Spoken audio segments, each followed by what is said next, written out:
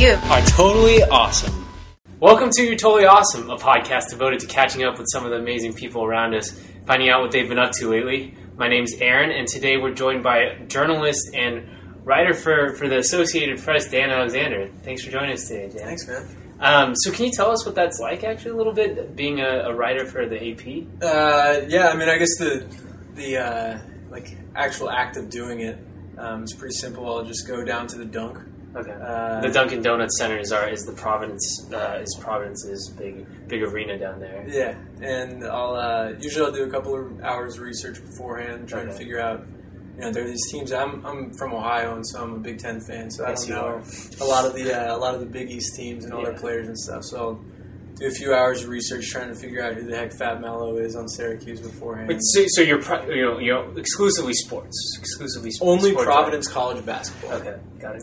And then I'll get there and the game will start, which is always pretty fun, you know, because they turn out the lights, they get the caramel swirling, and of course I'm not allowed to get too excited about it because I'm sitting next to all these old boring reporters, you know, but secretly I'm like, oh, this is awesome.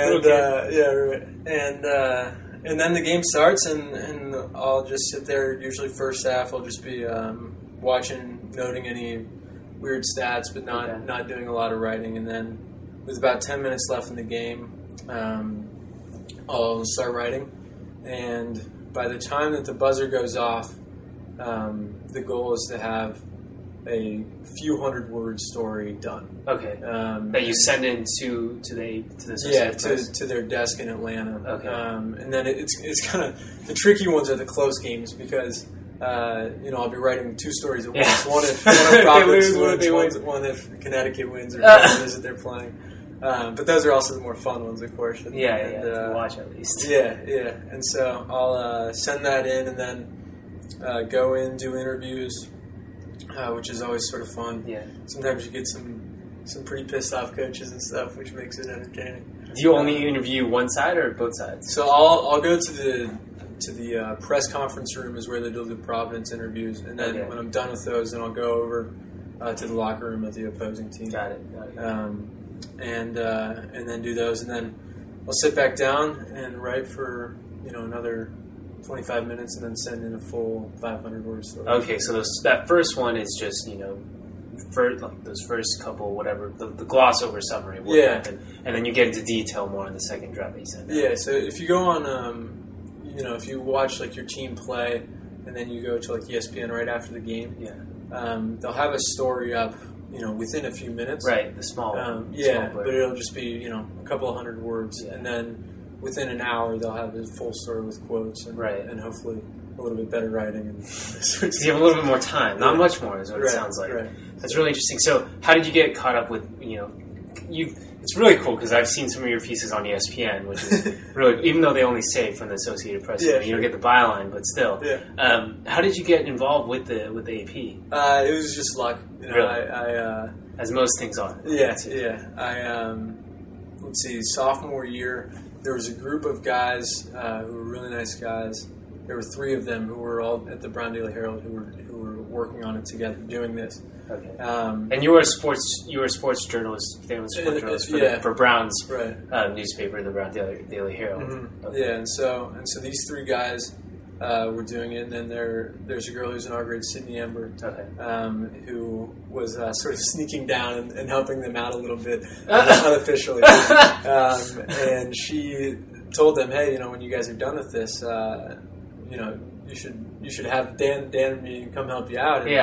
And so it just worked out that when they were done, Sydney became editor-in-chief of the Herald, and so she didn't have a single second to spare. Right. I mean, you didn't either. You were the managing editor. Right? No, I was a lowly senior editor. Okay, well, still, I had way more time than those guys did. Okay, whatever. So we worked it out, and they helped me out, and so you got to write for the AP. So they just called up the guy who's there are two guys who work out of Boston for the AP Sports. Okay. And called up one of them and said, hey, this guy would be good, and sort of tested me out a little bit, did a training thing. And okay. What that test rough comprised of a little 40-yard dash and a little vertical jump. Bench press, reps. Okay, got it. So pretty typical stuff. Yeah, I got 15 pounds up. Okay, got it. Wingspan? Yep, okay. 70 inches. Okay, good. So your intangibles, I'm sure, were good as well. So. Okay, that sounds. So you pretty much were spot on with all that stuff, obviously, and then you started to just write for them over the past. Was it the last 2 years then? No, just the last year. Okay. And I actually do it with another guy, who's a really good guy. His name is Lex Rofus. Okay, yeah, he is. He's another great guy. He's a junior though, right? Yeah. And so we do it together. We switch on and off, and then. So the description that I gave you of what we do, that's what we do for all of the home games. I only cover home games. For Providence College. Home games for Providence College against non-ranked teams. Okay, who gets the ranked team? So that's most of the games, right? I was going to say, they're playing in the Big Ten, or not the Big Ten, it's the Big East, yeah. So, when they bring in, some hotshot team like UConn or Syracuse. Actually, UConn... wasn't ranked this year. Oh, so you got to get you got them. And Providence beat them too. That's right. That's right. That was a big deal. But yeah, they brought in Syracuse, who was number 1 in the country. So for those games, they'll bring in their real writers. You still get to go? Yeah. Okay, so I'm their little minion. That's fine. My only job is I'll be analyzing the stats. What does analyzing stats mean? Yeah, right. It's like looking at a box score. And exactly. They're shooting well. You should put that in your story. Thanks, thanks. I really appreciate it. Yeah. So tell us more about how you became interested. Are you really interested in sports journalism? Is what it sounds like, right? Yeah, I played sports when I was younger. Yeah. And so I've always really loved sports. And you have a great story as to how you got involved with sports journalism, right? Yeah. I was in 7th grade and I got a detention. And bad kid. I was a terrible kid. They put me next to one of my good friends and told me not to talk. What do you expect? So smart. And so I brought the slip home to my mom, and she said, Dan, I don't want to see any more of these. And what we're going to do is we're going to give you a Sports Illustrated. You can just sit down, shut up, and read the Sports Illustrated. So, of course, I wanted no business reading through a magazine, so I took it and flipped through the pictures for a while. But it was an hour-long study hall, and so that didn't take up the full hour. So I read a Rick Riley article, who he's dropped off a little bit. But he still, at his prime, I think, was the best. He was great. The back page of the Sports Illustrated back in the day before he came over to ESPN, right? Yeah. Which I switched my subscriptions on. To ESPN when he switched over? Okay, got it. But his writing sort of got me interested in writing, and then I started doing more of that, and I actually am also interested in different types of writing, but just the way that opportunities have opened themselves up. Sports has sort of been the one that I've been able to pursue the farthest, and hopefully we'll be able to continue doing that while also trying out some new avenues. What are some of those other avenues? More like books or still in journalism? Still in journalism. Okay. I like the shorter stories because then you know that your reader's not going to get bored. Right. But pretty much like straight news reporting. I'm interested in, but also like business reporting. Interesting. This summer I'm going to be doing sort of a combination between sports and business reporting, working with the sports section at Forbes. Okay. They'll be looking at. That's fascinating. That's really cool. So it'll be pretty sweet. It's like. Really what I'm going to be doing is like grunt work, but always these box scores. Yeah, you're shooting well. This business is doing well. Thanks, Dan. Thanks. Yeah. Okay, got it. But what the cool people there will be doing is they'll be looking at like the business of how like a professional sports franchise runs, and how professional athletes manage their money and those sorts of things, which is kind of cool because although the AP writing simple recap I think is really fun. It is sort of the same after a long time. Right. And I'm not there yet. I love doing it. I absolutely do. But I sit next to some of these guys who,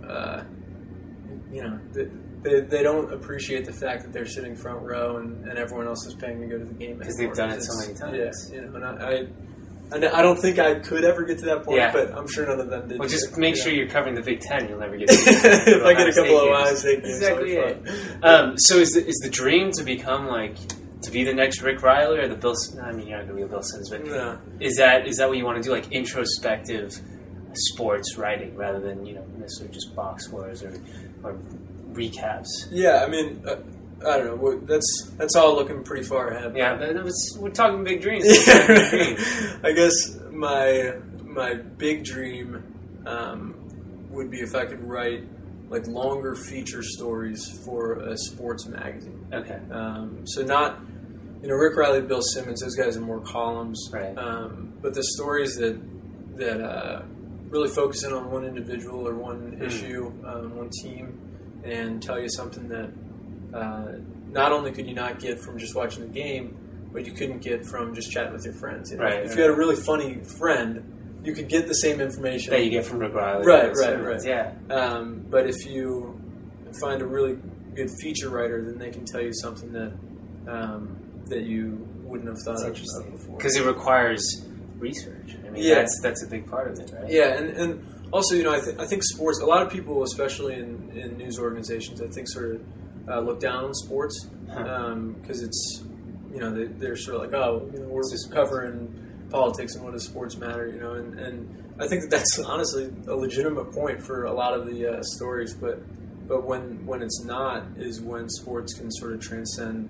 the court, the field, whatever it is, and tell you something more about those athletes' lives or a bond between teammates or something like that. And the most incredible stories come out of sports. Muhammad Ali, Jackie Robinson, Bill Russell. I mean, you could go on for hours talking about these sports figures and sports teams that almost led the way for the rest of society, which totally true. We're off on a tangent. No, but that's why I like to that think about. That's and you did a great feature for Brown Alumni Magazine on one of the old basketball teams here at Brown, right? Yeah, it was really interesting. It was sort of fun. That. It was they had played Syracuse in the NCAA tournament and gotten smoked. The Brown team from what year was that? 1986. Jeez, okay. It was the only men's Ivy League championship that Brown had ever won. And actually, interestingly enough, the second NCAA tournament that they had gotten. I don't know where they snuck in on the first one. Wow. I'm surprised that there's two there. Yeah, right. And you did a big feature and a big, diving into each of those players. I'll link the post or the article on the blog post, but it was very interesting, extremely well done, of course. Well, it was sort of fun because the guys who were at Syracuse, these guys are preparing for the NBA, all of them. They had I think Syracuse has had something like 12 jerseys retired in its history, and 4 of them were on that team. Wow. Including, guys who are at the end of the bench and were freshmen and will become stars. And now Brown's guys, are now managing banks, and one of them was running for governor of Rhode Island a few years ago. And so it's sort of interesting that these guys who are on such different tracks can meet, on a basketball court at one time.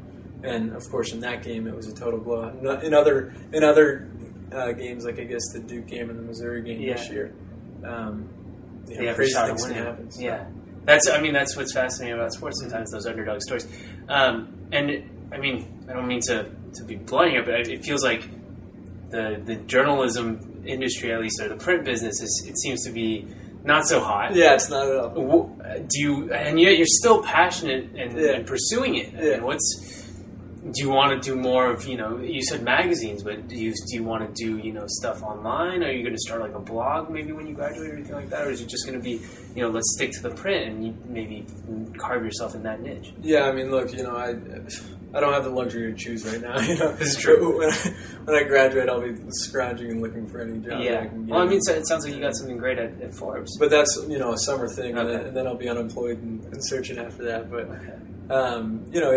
it is tough, and it's certainly a changing business. And you talk to the most experienced reporters, and they don't know what's going to come next. And you talk to Joe Schmoes like me who are trying to make it work in a couple of years. Of course, we have no idea. But I think that if you like something enough, and can stand not making some money in the next couple of years, that doesn't have to be the point, though, right? Yeah, it's what I want to do. It's what I've always wanted to do. I think it'd be fascinating. My girlfriend Chloe told me that she never sees me get as excited about any sort of schoolwork at all as I do about the journalism stuff that I do. And I mean, it's absolutely true. And if I can do that in any capacity, then I say go for it. It's worth being hungry for a couple of years. I agree. I agree. That sounds good. And if there was anything you could tell in like ninth grade freshman year, Dan, what would you tell them if this was looking back? Well, I guess just that I worried a lot then about I was working really hard with the BDH and with school, and I all sort of without any clear idea of where it would go. And not that it's really gone anywhere, but it seems to be like this could be something that could work. And then there was no indication that was the case, and I was just going after it, and who knows why. Yeah. And I'm glad I did. So I think I'd say good job. Keep your head up, man. Yeah, good job. Don't give up. Freshman year, Dan. But that's awesome. Well, we'll post some of your articles online, even though for the ESPN ones and the AP ones you don't get a byline, but we'll know it's you. You and my parents know. Yeah, exactly. That's about it. And everyone else is reading this. You'll get to. And then we'll also post that great feature you did on the basketball team and anything else we can throw on there. But you guys be on the lookout for some of Dan's writings. He's a Big Ten fan, but he's obviously writing about all sports for his team, of course. And yeah, thanks so much for coming on. Yeah, thanks, man. Thanks a lot. Yeah, absolutely.